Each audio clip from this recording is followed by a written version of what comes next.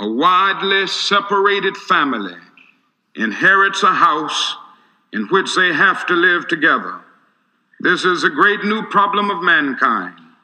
We have inherited a big house, a great world house, in which we have to live together, black men and white men, Easterners and Westerners, Gentiles and Jews, Catholics and Protestants, Muslims and Hindus, a family unduly separated in ideas, culture, and interests, who, because we can never again live without each other, must learn somehow in this one big world house to live with each other. And this is our great challenge. Welcome to The World House, a podcast inspired by Martin Luther King Jr. and his vision of a just and peaceful world. I'm Dr. Claiborne Carson, Director of the King Research and Education Institute here at Stanford. And I'm Dr. Mira Foster, Director of the Liberation Curriculum, our educational program here at the King Institute.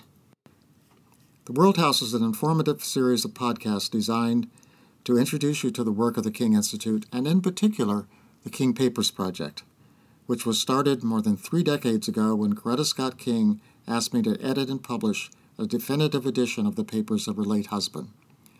Although King was perhaps the best-known American of the 20th century, his papers reveal much about his life that it will probably be new to you. And this World House podcast will reveal that there's still much to learn about this remarkable man. In our first podcast, we are focusing on a controversial speech that King gave at Riverside Church in New York in April 1967, his Beyond Vietnam speech. Clay, why did we choose the Vietnam speech for our first episode? Part of that was because we found this new recording, a remarkable new recording, because we thought that the recording that most people have heard of the speech was the best available one. But just last fall at Riverside Church in their archive, they came across this recording that was very, very clear, much clearer than any other recording that has been released. And it allows us to experience the speech pretty much like the original audience for that speech in the church. When we played this recording in the Stanford Church, it was almost, if you closed your eyes, you could believe that Martin Luther King was right there giving the speech. Yeah, we do have a sample, and we could listen to the difference between the old recording and the new recording. Let's do that. How very delighted I am to be here tonight. And how very delighted I am to see you expressing your concern about the issues that will be discussed tonight by turning out in such large numbers. Clay, why did King, as a civil rights leader, felt compelled to go out and speak against the war in Vietnam? Well, it's a very good question because he knew that this would generate a great deal of controversy. It was, I think, his most controversial speech. But he also felt that he was compelled as a person who saw his role as broader than simply civil rights. From an early age, he had been concerned about a broad range of problems in the world. He captured that with his idea of the social gospel. In one of his early writings about his mission as a minister, he mentions unemployment, slums, economic insecurity. He doesn't mention civil rights. So I think Rosa Parks turned him into a civil rights leader when she launched the boycott in Montgomery, and he was there, and he accepted that role, and for 10 years was very much involved in civil rights. But by 1965, the war in Vietnam was not only taking up a great deal of attention away from the civil rights struggle in the South, but he also recognized that it was taking resources that might be devoted to the kinds of things that were part of his social gospel. Mm-hmm. So I think for a while he felt that the war was wrong. He was privately critical of it, but he didn't speak publicly. He said he was a loud speaker on other issues, but a very quiet actor on the war in Vietnam. So he basically waited until 1967 to speak out. Why so long? Well, I think that first of all, the war escalated during that time, so that more and more people were involved, more and more resources, more and more deaths in Vietnam. And he felt somewhat guilty that he did not speak out. Coretta, his wife, had been outspoken against the war. She was a longtime pacifist, had been involved in an organization called Women's International Strike for Peace. So from almost the beginning of American involvement in Vietnam, she's very critical, and even goes to a peace conference in Geneva in, I think it's 1962. So Martin Luther King knew that she was speaking for him, and he felt that he needed to speak for himself. And also by 1967, other civil rights leaders had taken stands. The Student Nonviolent Coordinating Committee had taken a stand against the war. Julian Bond, who had been elected to the Georgia legislature, was denied his seat in that legislature, and King felt compelled to speak up on his behalf that denying someone a seat because of their opposition to the war was just wrong. And he also felt that as a civil rights leader, he needed to speak clearly on the issue of violence. And from the time of his receipt of the Nobel Peace Prize, he's focusing on what he sees as the triple evils of the world: poverty, war, as well as racial discrimination.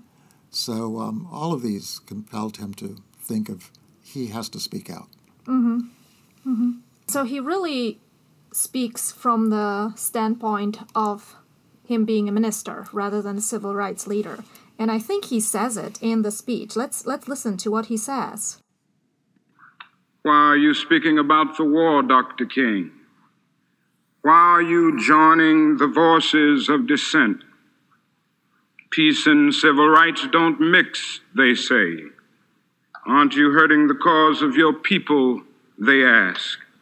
And when I hear them, though I often understand the source of their concern, I'm nevertheless greatly saddened, for such questions mean that the inquirers have not really known me, my commitment or my calling.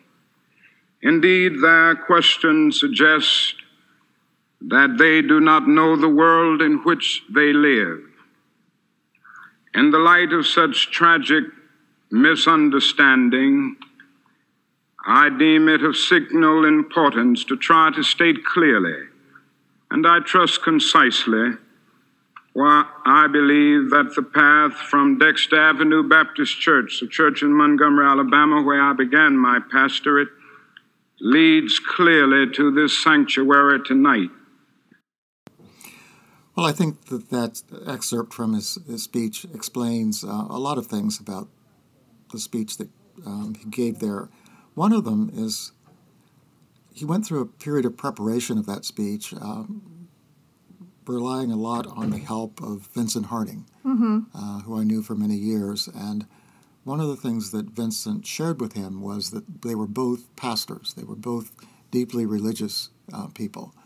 So he asked Vincent to prepare the initial draft of the speech, knowing that he would be able to express why a civil rights leader would speak out on the war. And after that draft of the speech, Clarence Jones, who worked here at the Institute for many years and was King's legal advisor and sometimes speechwriter, he also contributed to the speech.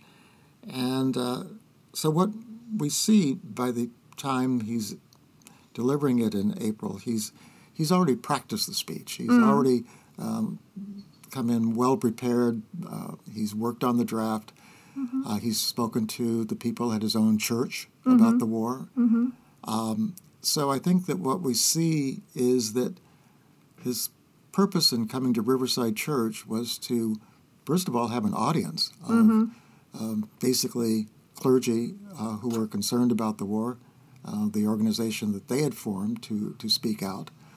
And he knew that in a church setting, as opposed to a anti-war rally, he would have a chance to lay out all of his ideas about the war, all of his concerns about the war, without having the distraction of having other speakers or other things happening, or maybe being limited to much smaller time.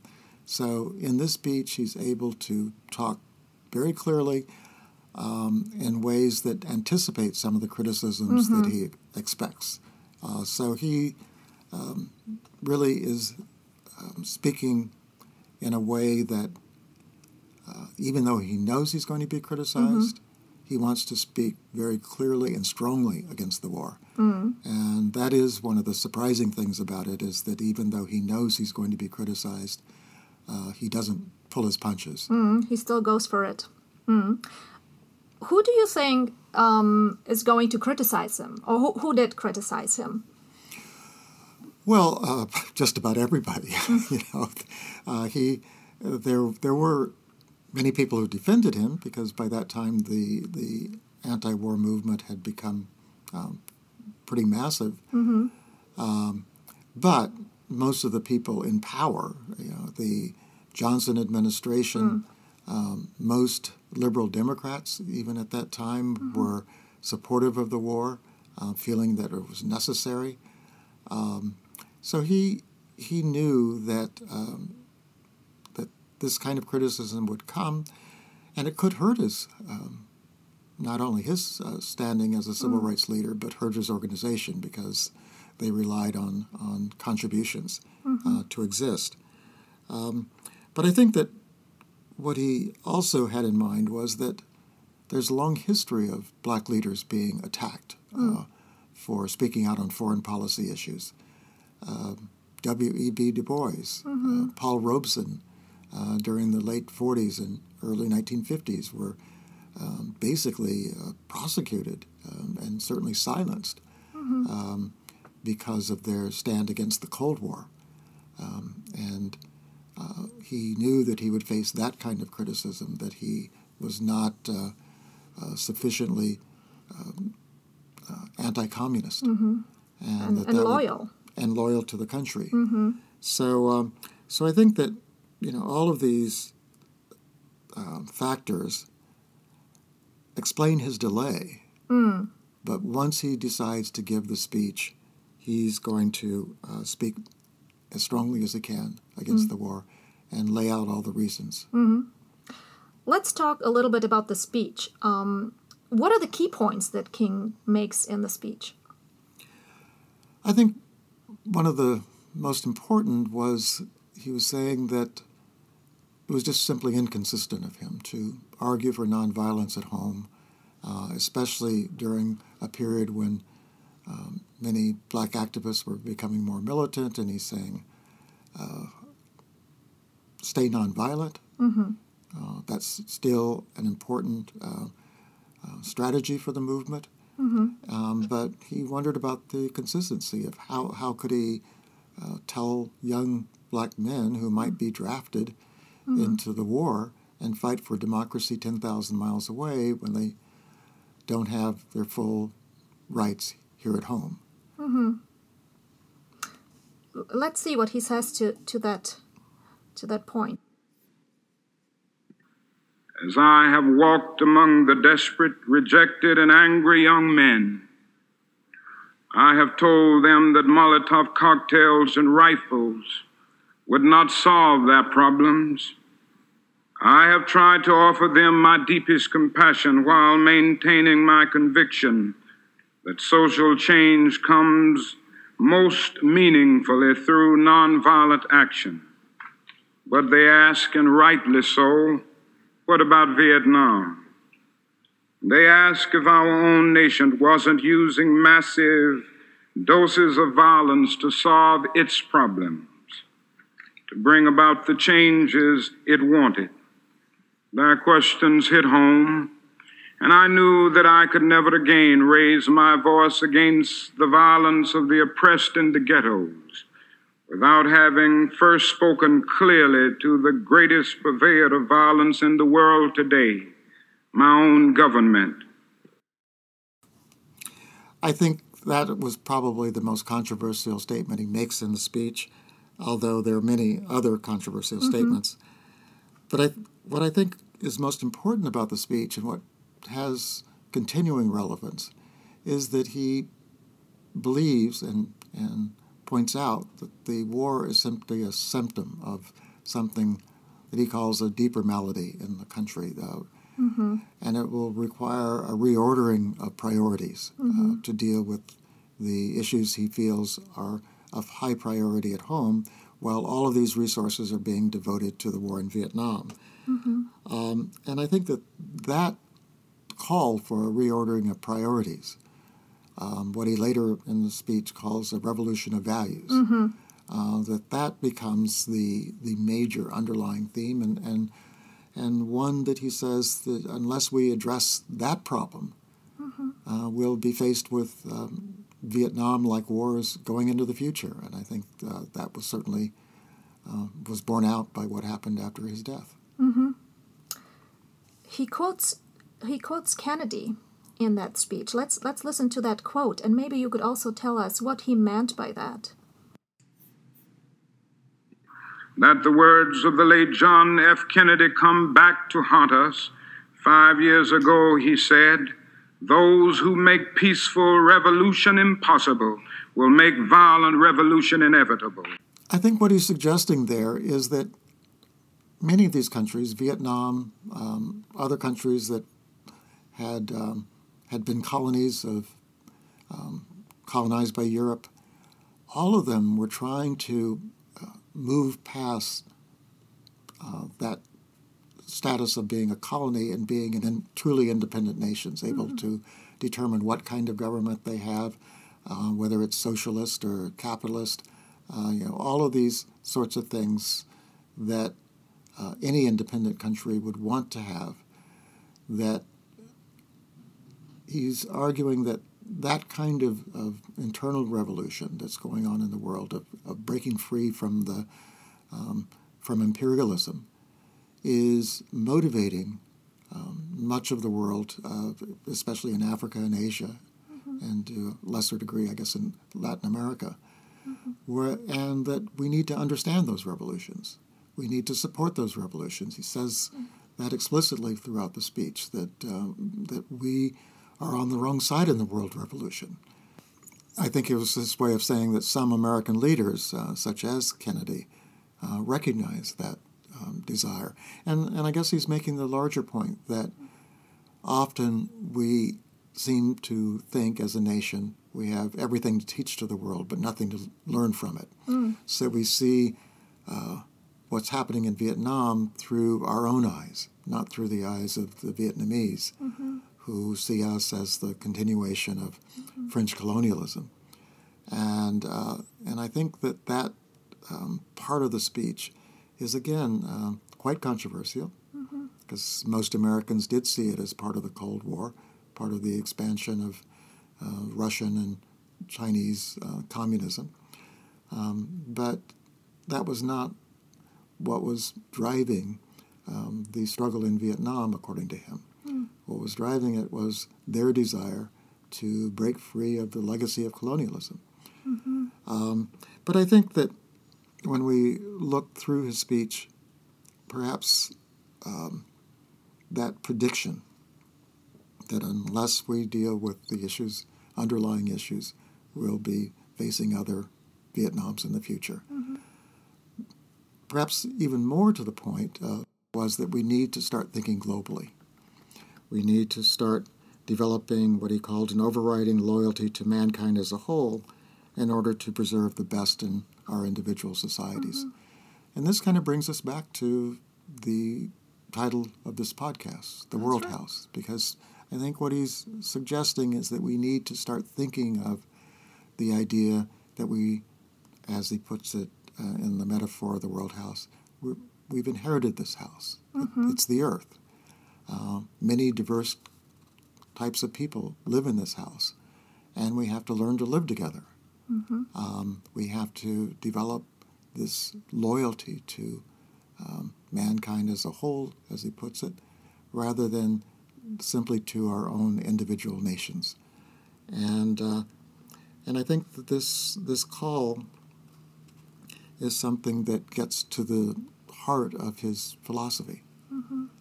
This overriding concern for mankind as a whole, but also his desire to have what he called an unconditional love, recognition that injustice anywhere is a threat to justice everywhere. And that's probably the most challenging part of his speech, but it's also the most challenging part of all of his speeches throughout his career. I think that he's usually seen as a civil rights leader, but I don't think he saw himself primarily as a civil rights leader. I think when we look very closely, as we will in future episodes, at his life, at a very early age, he develops this sense of a global vision. And that stays with him, and rather than seeing him being radicalized during his last years, what I would see is him returning to some of his earlier ideas and some of Greta's earlier ideas about global peace and justice.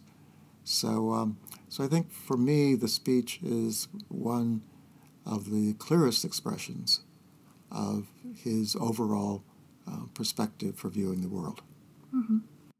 You listen to Claiborne Carson and Mira Foster and The World House. If you enjoyed this episode and would like to learn more about the Beyond Vietnam speech, visit the Liberation Curriculum on our website, kinginstitute.stanford.edu. On our next podcast, we will introduce you to the home where King grew up and spent his formative years. Come back next time to learn how a young boy named Mike King learned the life lessons that allowed him to become the world-famous Martin Luther King Jr. we know today.